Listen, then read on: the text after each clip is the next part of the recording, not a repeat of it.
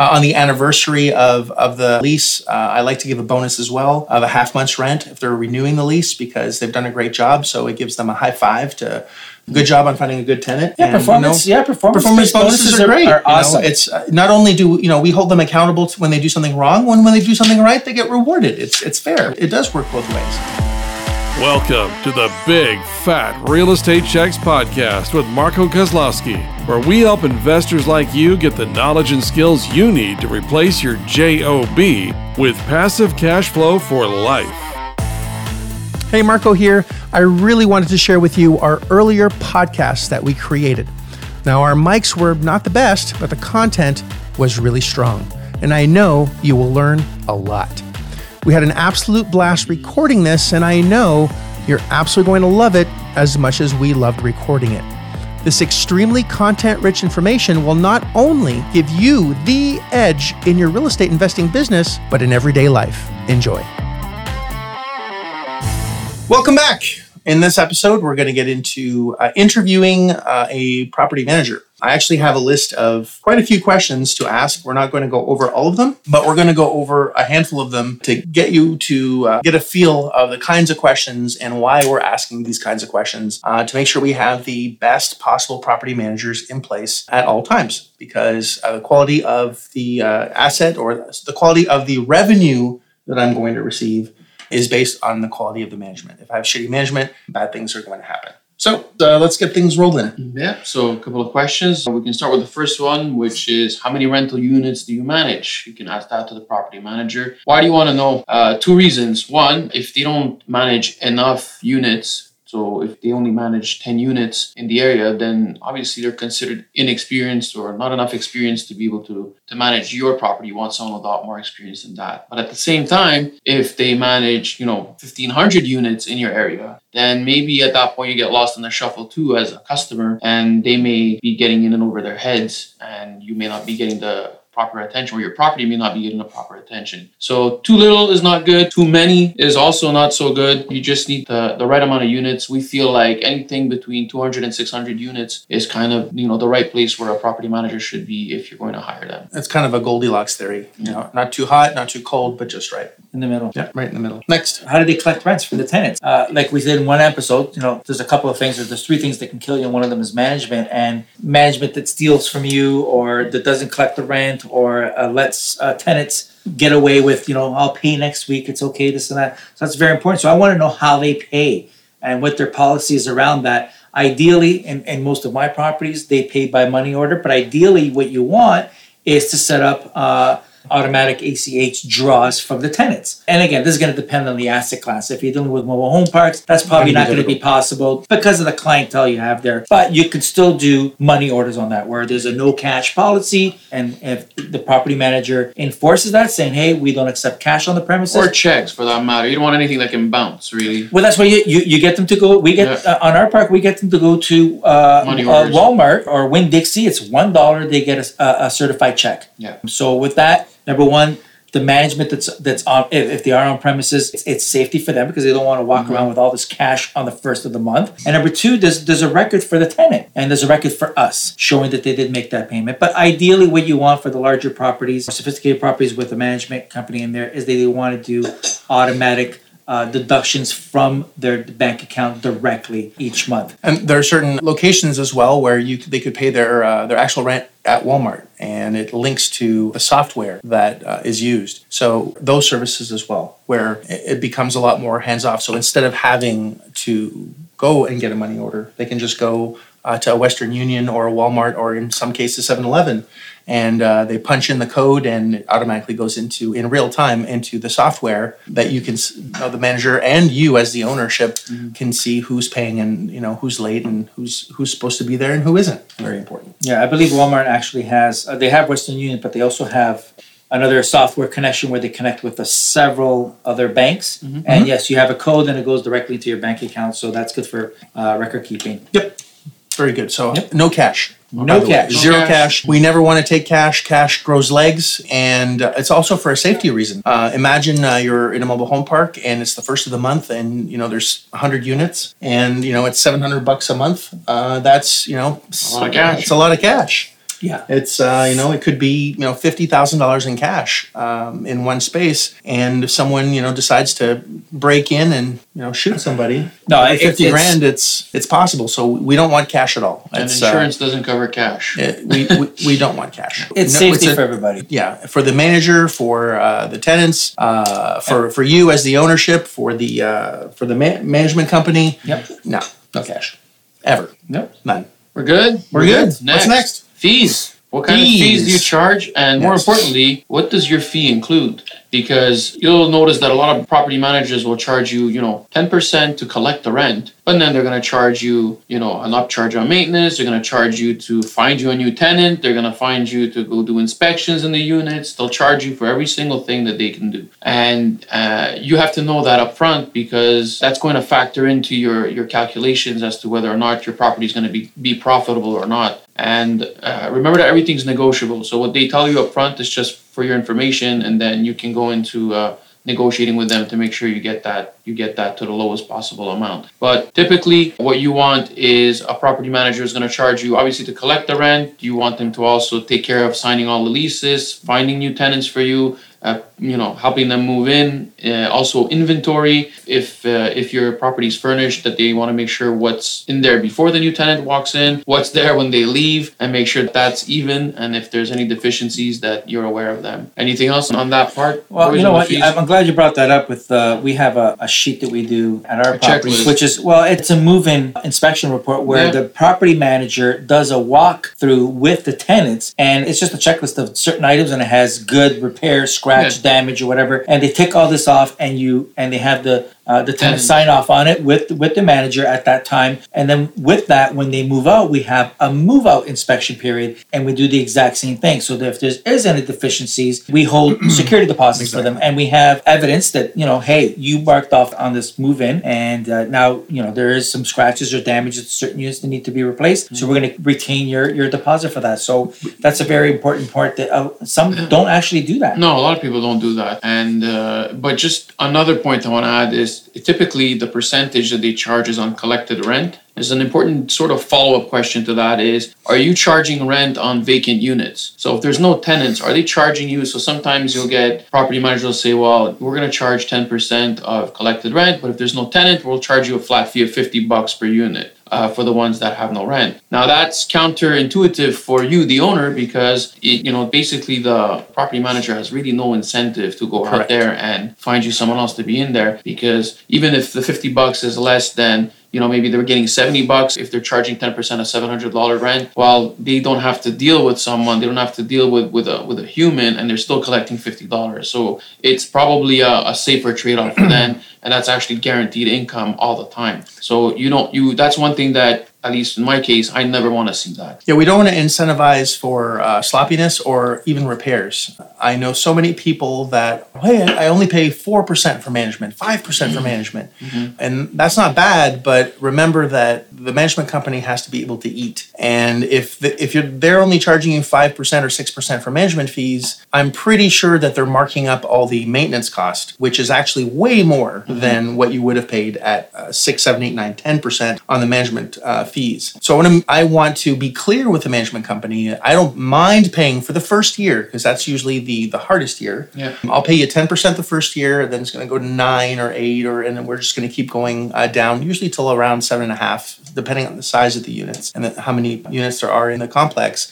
But I'm okay with paying them 10, but I don't want 1 penny to be marked up on any repair invoice or labor, because then they're being incentivized to fix things, where they're paid when things break. And also something to be worried about. I don't know if we have this covered in here, but in the sort of the short list that we have, but this has happened too many times where they say, well, listen, if something breaks, we're up to $200 or $50 or $100, we're not going to call you. We're just going to go ahead and fix it. Seems reasonable, right? So you're not getting call. Well, what can happen is, okay, well, change the light bulb, $100, change this, $100. We went in and changed this, and then this, and then this, and then this. So they're charging like $600, which is the entire month's rent, on something that only cost $25 because they went in and did it on a different instance every single time. And it's in the agreement that they can do this. And, that's very shady and it's dangerous, but they could do that. So be aware on set parameters and rules around, it's $100 per instance per month per unit. So their budget is a whole $100 in a whole month per unit without them having to call. So that way, if it happens multiple times, you instantly get alerted. And if they do it without your permission, you can unwind that and say, well, that's on you. Our agreement says once per unit per month, and you exceeded that. So sorry. Exactly. Yeah, on the smaller properties, actually, you can make a clause in the agreement where it's $200 or $400 for the whole property complex, depending on the number of units. So they can't exceed $300 or $200 for that particular whole property, unless it's written consent by yourself or the owner. So that's another one. But you can get nickeled and dimed very quickly on maintenance calls. So be very careful with that. And on that note, with fees, so if you do have a management company that's based on gross revenue, and so if it is on gross revenue, to take a percentage, what they could do to increase, not only they're going to nickel and dime you on maintenance and all that, but what they could do is start filling up units with unqualified tenants. Yes. And what happens when you have unqualified tenants, number one, you're not going to get paid for the rent. And when that happens, it's going to cost you to evict them. And one of the questions you would ask is, do you have an eviction warranty? So if you brought someone in and you didn't screen them properly, and part of their job is to screen, do you get recompensated for the money you paid them? So if you have 15 people that they brought in, but they were all delinquent, do you now guaranteed? Are you going to pay for the eviction? I think we had something very similar where the property management company, they do have, it was a park, I think in Florida, one of your mentees, and they had 4 people there not paying. And the management company doesn't evict them. They want extra money for that. But they're the ones who brought them in. Yeah, that doesn't make so any now sense. you're out of pocket $200-$300, which is a typical eviction. Plus not paying of rent, plus not paying rent. damages. That's that's for the court costs. And loss of revenue. And ads for the new tenant to get in there. And then they're going to get paid for everything they do. So, they're incentivized to put in shitty tenants because they don't give a shit. They're going to get paid no matter what happens. So that's not the kind of management company that you want. Well, but that's why you're asked them, do you have some kind of eviction warranty or screening warranty? If you bring a bad apple in and they're not paying, number one, we want to be recompensated for the money that we paid you, the percentage, which is 10%, 8%, plus you pay for the eviction. Yes. So it puts the onus on them, hey, let's make sure we get quality tenants in there. Correct. So that's one thing that I would definitely ask there has to be a consequence and accountability if they do something wrong. Yeah. So just like our contracts, we have accountability to the seller and we hold them accountable to what they're supposed to give us. We ask for the exact same thing from our management team as well. Yeah. And are we done with that? We're done with that. So, right? Yeah. So another important question is under what circumstances can you cancel the agreement? So what are the terms typically to cancel the agreement? Typically we see 30 days notice from either party, whether they want to stop or you want to stop. But just make sure you go over that so that there is no hefty penalties for you if you don't respect that time frame. Some will put 90 days in there, which is extremely long, especially in the context that if you find out that property management is doing some shady things, they're stealing from you, or they're doing something that's not kosher. 90 days is a really, really long time. And some have a year. Yeah. And you don't want to do that. You want to have, there's zero chance that we're going to stay together married for a year if you don't have a track record. Correct. If you're not okay with a 30-day ousting period, then... And on the other end, if they give you 30 days notice, because a lot of people think, well, if I have to give them only 30 days, then it's the same for them, then I'll be stuck with no property management company. This is why we recommended on other episodes that you have to be able to have 3 property managers that are willing to go right away and take over your property, because if a scenario happens where you have to let someone go immediately, or if somebody decides that they're closing shop and they're not working anymore, that you can replace them while minimizing the damage to your property, because you're not going to be there. You're not going to be flying there to manage the property. Somebody needs to be there to manage the property. Yeah. Actually, on that note, I put on one of my property management agreements where if it is a longer term, like a 6-month term, I have triggers on where I can eliminate them with a 5-day notice. So if they it's fraud, stealing, but also if the interest of the tenant it doesn't come first, sure. Or if they don't do certain actions. So going back to the accountability, if they don't do this, and that, I can terminate within a 5-day notice. But I can tell them which one that they breached or didn't do, just to get you, because you don't want them for 3 months or 90 days no Why would you want someone for another 90 days notice if they're stealing or That's 60 day notice? That's bullshit. I want them out today. Yes, so I put trigger points in my agreement. We're basically saying if the interest of the tenant is not up front, if they're stealing, theft, underreporting, things like that nature, it's only a 5-day notice and they're gone. That's it. Anything that really doesn't serve the greater good of the project, basically. Yep. If anyone is sabotaging anything with the project, then they need to go. They need to be removed immediately. Yeah. Whether it's a tenant or it's a manager or it's a contractor or anyone at all, anyone that is not there to really add as much value as possible to the project, they need to go quickly. Yeah, for sure. Just look at it that way. What steps do they take to market the property? So we don't want lazy management. Management's there. They're basically your eyes and boots on the ground.